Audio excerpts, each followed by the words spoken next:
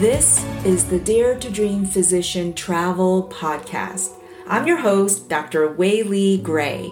Hey, you know how many physicians today are feeling overwhelmed and trapped, living that busy and unfulfilling life? Yet more than ever, we as physicians are keenly aware that life is precious and tomorrow is not guaranteed to anyone.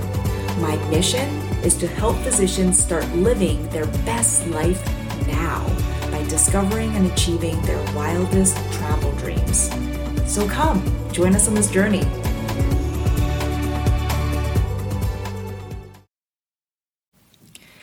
Welcome back to another episode of the Dare to Dream Physician podcast. Today we are going to have part 2 of an inspirational interview with Dr. Risha Bergstrom. If you have not listened to last week's episode 50, The Joy of Giving and Receiving with Dr. Risha Bergstrom, I highly suggest you add that to your queue and listen to that after you finish this one. We are continuing part 2 and I can't wait to share this with you. Thanks for tuning in.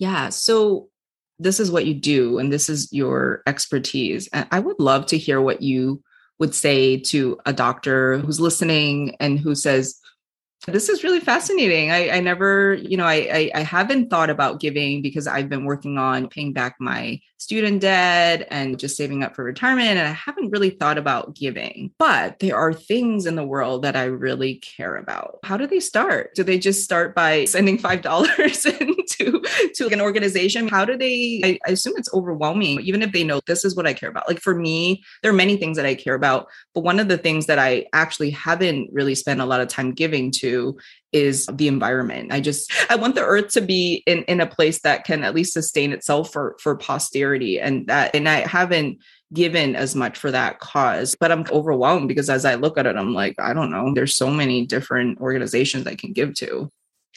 That's a really good point. And I think that's something that a lot of us feel when we start to think about giving. So I have two things for that. One is that was one of the reasons I developed the physician philanthropist course, that overarching course of how to make a plan, because that's one of the really good reasons when you start to look at this field, when you think about, okay, I want to help the environment, there is so much out there. There is so much to think about. And so I developed the course to step people through figuring out how to make a plan that aligns with what you care about. And I would say just to start with, that's great that you have this idea of maybe you want to help with the environment. And then if you dig down deeper into that, keep saying, why do I care about the environment? Sometimes if you ask the why like 5 times, you actually get a much more granular kind of idea of what you want to help with. So, why do you want to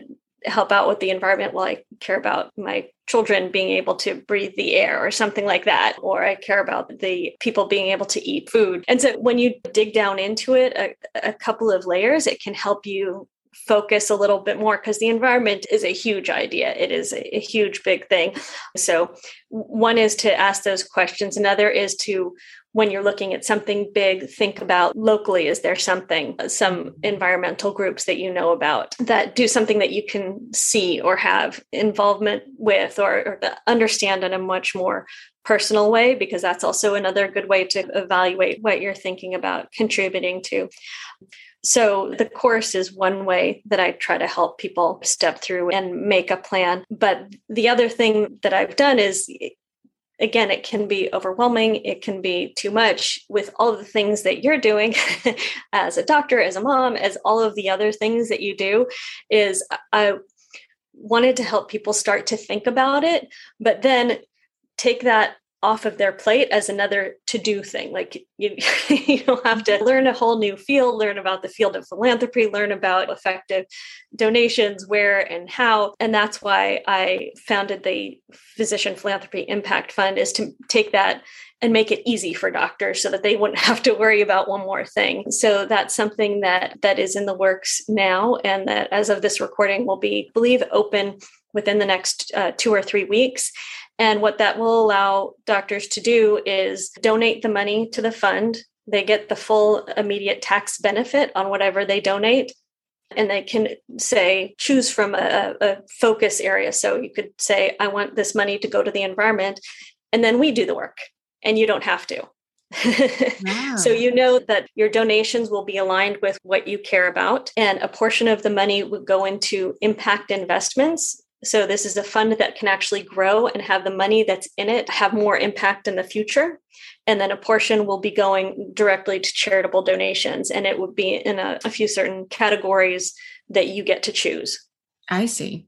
And actually, by the time this podcast is published, your fund may actually be open. So, we'll definitely link to that in the show notes. I love that you were saying, even for giving, if you know of somebody, because that's my current strategy right now, just because I don't really know how to evaluate some organization from far away. And I also live in rural Vermont, where I'm really grateful to have a job here. And I feel strongly that my giving should stay in this area, because it's not a well-to-do area at all. And I would love for more people to invest in this area. And so that's even my giving, I'm investing in the area that I live in. I look at what people are doing locally, and is this person who is running this nonprofit organization, do I believe in them? Do I think they have integrity? Do I believe in the work that they do? And then I also get to see it. Like, I could even, go to one of their Saturday events if I wanted to. And so that's how I've been investing almost all of our donations. But I love to hear a little bit more about, how would you pick charities to donate on this fund based on a certain area? And then, as someone who would donate into it, how do they know, aside from just believing in you, Risha, how do they know whether their money is having an impact? Will they get some sort of report or some sort of accountability? Yeah, absolutely. So to your first point, I think that is a fantastic way to donate. That is a really great way to do it. Exactly the way you're doing it is by knowing the people, being able to see what they do, believing in them, trusting them, believing in their integrity. That is actually a really wonderful way to make contributions, because you'll be able to see that. You'll be able to know that. So I think that's wonderful. You're doing great. Just to start out with. For the Impact Fund, definitely there will be an annual report that would show what the impact investments are, as well as an annual report on the donations made. So that would show what's been done with the money, basically, what's been achieved with it. So there's going to be that. I am also building my physician advisory team. So it'll be a group of between 4 and 10 physicians that will evaluate potential organizations to donate to. All doctors who care about healing the world, alleviating suffering, all of that have different focuses and different areas of expertise that would be able to meet several times over the year to be able to choose the organizations to disperse those funds to. And those funds would be dispersed annually after several months of vetting them and evaluating them. Great. And tell us a little bit more about impact investing, because you said part of the fund would be dedicated to that. And I think just in general, we haven't talked as much about investing. I think every physician needs to develop an investor mindset. And again, it's not something that we started off having in medical school, aside from just investing in ourselves as we go to medical school, but having that investor's mindset. And when I first started investing, it was just very simple. It was like, okay, index fund, the total US stock market, total international stock market index fund. And that's not a bad place to be. But then as you become a more sophisticated investor, especially if there are things that we care about, it may make sense to also have at least part of our portfolio in these and investing in a more impactful way. Yes, exactly. And I think that's where a lot of us start with. And I know that I have a lot in my index funds. So the idea with impact investing is understanding that when you make an investment, you're supporting certain practices in certain companies. And in the course that's about to come out, I had this fantastic conversation with an expert who had spent about 20 years on Wall Street at some of the big name firms doing investing, and has since for the last 10 years had her own investment firm that's aligned with her values. That's all just impact investing.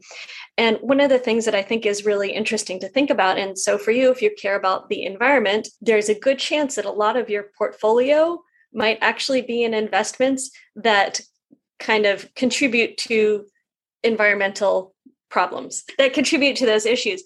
And so the woman, the Holly Rexon, who's the expert that I was talking with, she said that 9 out of 10 people have no idea what they're supporting, what their investments are in. And I know that I'm guilty as well. I do not have all my investments. I probably have tobacco companies as part of my index fund that I have no idea. Right. Exactly. So the first step is thinking about what you have, what kind of investments you have, but also understand that there are a lot of different ways to align your portfolio with what you care about. So for example, there might be somewhere where you already have your stocks that have what are called ESG funds, which are environment, social governance funds. So those ones at least take into account the effect that they have. Impact investments go a step further in that they actively support companies that are trying to have positive impact. So not just decreasing negative potential impact, but actually have a positive impact and make a positive change. So it goes a little bit further. And in the past, people had thought that impact investments, you might not make the same amount of return as you would for a regular fund. And it has evolved to be in such a place that's not the case anymore, that your investments actually, you can expect market returns on a lot of these investments, and that there might be even lower risk in some of these investments because they're not necessarily going to be getting hit with regulations that ones that might have a negative environmental impact or something might have. So I think those are important points about impact investing, and also understanding, as with all of this, it's not all or none. You don't have to feel like all of a sudden, oh, geez, I got to go and completely reinvest my portfolio and I've got to figure this out. I think of it as if you can have a small portion of your portfolio aligned, you're in a really good place. You're kind of learning a little bit, having, a step in the right direction, might be protecting your own assets by starting to pay attention to these things. And I do believe it's something that will be more mainstream and easier to do as more companies are being held accountable for their practices, for the way they're governed, for the way they treat their employees, for the way they treat the environment, that these things are being evaluated more. And so it will become easier in the future. And in the meantime, if there's a small portion of your investments or your giving that can be aligned with these values, then you're making a positive impact, in my opinion. And it doesn't have to be like, oh my gosh, I have to change the whole thing, because that's just too much. That's just too daunting. I like to think of it as, if you've heard about Meatless Mondays, people who enjoy eating meat, but they choose to give up eating meat just one day a week. That one day a week can actually have a huge impact on the environment if a lot of people are doing it. So again, I like to think of these things as small steps that you can take that can have a good positive impact that aligns with what you want the world to look like. Oh, I love that. I love that you mentioned it doesn't have to be all or none thinking, because I think that's where it gets people to freeze up, where they're like, there's so many problems in the world and basically any of these companies are evil. So do I just stop investing? And just start small. Just maybe set aside a little bit of your portfolio where don't sell the stuff that you already have, especially if it has tax consequences. Just start small with just like a fund that you allocate into impact investing. And as you say this, something just came up in my mind, because you're saying keeping companies accountable. And one thing that so bothers me, especially thinking about kids and grandkids and great grandkids, is how much plastic we make in packaging. There's just so much plastic. And my neighbor is a sugar maker. He makes maple syrup, and he's a salt of the earth kind of guy, like just loves nature and loves the environment. And I remember him telling me when I first met him several years ago, he's like, I feel very strongly about glass, because glass, you can truly recycle glass. And he feels strongly that he's going to bottle his maple syrup in glass, even though he ships it thousands of miles away, because for him, it's a non-negotiable for his business, even though it probably does cost more, especially if it breaks during shipment. So here's a guy, who's just, very small scale business, but who feels strongly about this because he cares about the environment. And so for me, when I go to the store, and I can't avoid it because I have a family of 5 and they eat a lot. I'm buying all this food with packaging. I eat an orange. Everyone in my family eats an orange. And we made this huge plastic net now is the trash and I have to throw it away. And I'm just like, there's something that doesn't add up here because we ate 5 oranges and now we made this humongous piece of trash that's going to stay around forever. And you can't even recycle this net, even though it's plastic. And then it's going to end up in the oceans, and then you look at those photos of them taking pictures of the trash that ends up in the middle of the ocean. And it's just amazing. How much more can we keep throwing out and how much more trash can we produce? And yet it's really the business's decision. I know that most businesses are concerned about their bottom line, but if they're held accountable, and I actually try to buy at stores that don't package their food a certain way. If I go to the natural food stores, they usually just have items where you can just buy instead of having it in this plastic packaging. But if everybody felt more strongly about this, it would help the businesses orient in a way that as consumers and as investors, that we can make an impact in our choices. And so whether to invest in the company or whether to just be a consumer of their products. So I actually have some good examples for that because what you're talking about is so important and it touches on so many things. It touches on the consumer power of choosing to go to those, health food stores where they use less packaging, the power that your neighbor has as a business owner in making those kinds of choices, but also the big company accountability. So as an example, I think it's Nike is trying to develop shoes that are all made of recyclable plastics, recyclable materials. So the big companies are also trying to do this because they know that the consumers are paying attention. And so they've developed a bunch of different shoe lines that use plastic from the ocean, but they're also trying to do, I think it's something called a loop, where you have the shoes that are from recyclable plastics or whatever, and they have this process where they make it into pellets and then they shape it into shoes and things like that.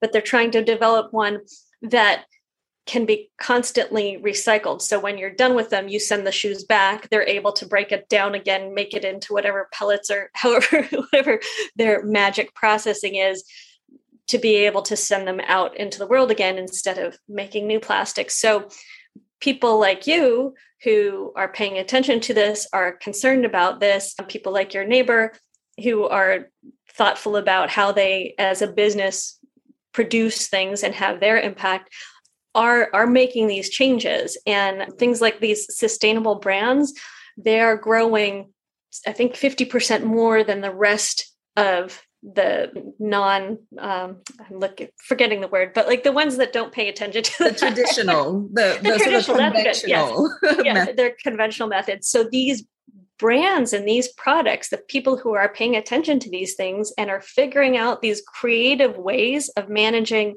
plastic waste or decreasing the waste, those are the companies that are going to be doing well more into the future as well. I was actually just on a trip last week with my family, and I went into the gift store, and there were a couple t-shirts that were super cute that I wanted to get. And one of them was made from recycled plastics from, I don't know where the plastics were gotten from, but it was really soft and it was cute. And so I chose that shirt instead of the other ones. And so these daily choices that we make when we're spending, those are the companies that are going to be doing better. Those are the companies that are going to succeed. And that's where we're in a position to help those companies succeed. Yeah. So it builds on itself. And I think that was a great example that you gave. Yeah, I love that. This is so great. I'm so happy that you came on the podcast and we had this amazing conversation. I'm just so grateful for having you.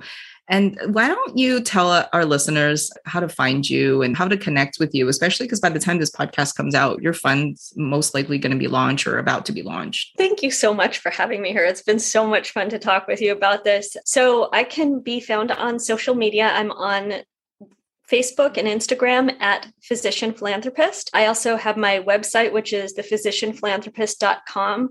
And on there, you can find my blog, the Intentional Money blog. You can contact me. I'm always happy to get questions or contacts and things like that. You can contact me directly there. That's also where I will have my courses on philanthropy and on impact investment.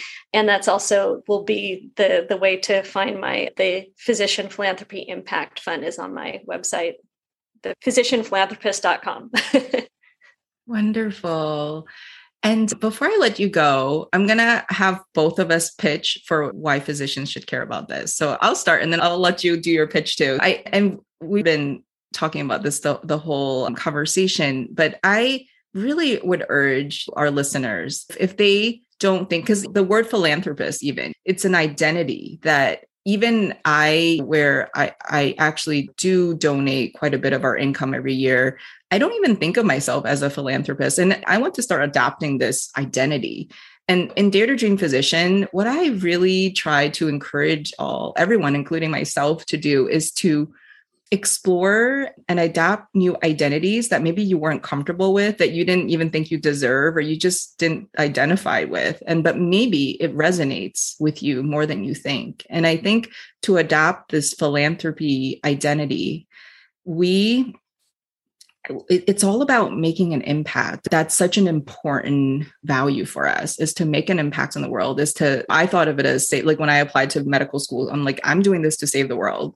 And it's our version of saving the world and making an impact. And I often think of money as being boring, but when we think about how much impact $1 or $10, $1,000, $10,000, $1 million, how much impact this can make, it is just mind-boggling. And it's what helps people who are struggling with childhood cancer or premature births have this resource, the Ronald McDonald House at a hospital, where they can actually see their kids. And there's so many things, and there's so many things out in the world and in our country. There's need everywhere that we, just by giving, that we can have an impact on. And I really encourage all our listeners to think about that. Is this an identity I want to adapt? And if it is, just start small, right? Start with $5, $10, start with whatever, and keep going, and maybe even go to the point where it's a little uncomfortable. Like I remember last year when I gave, and I was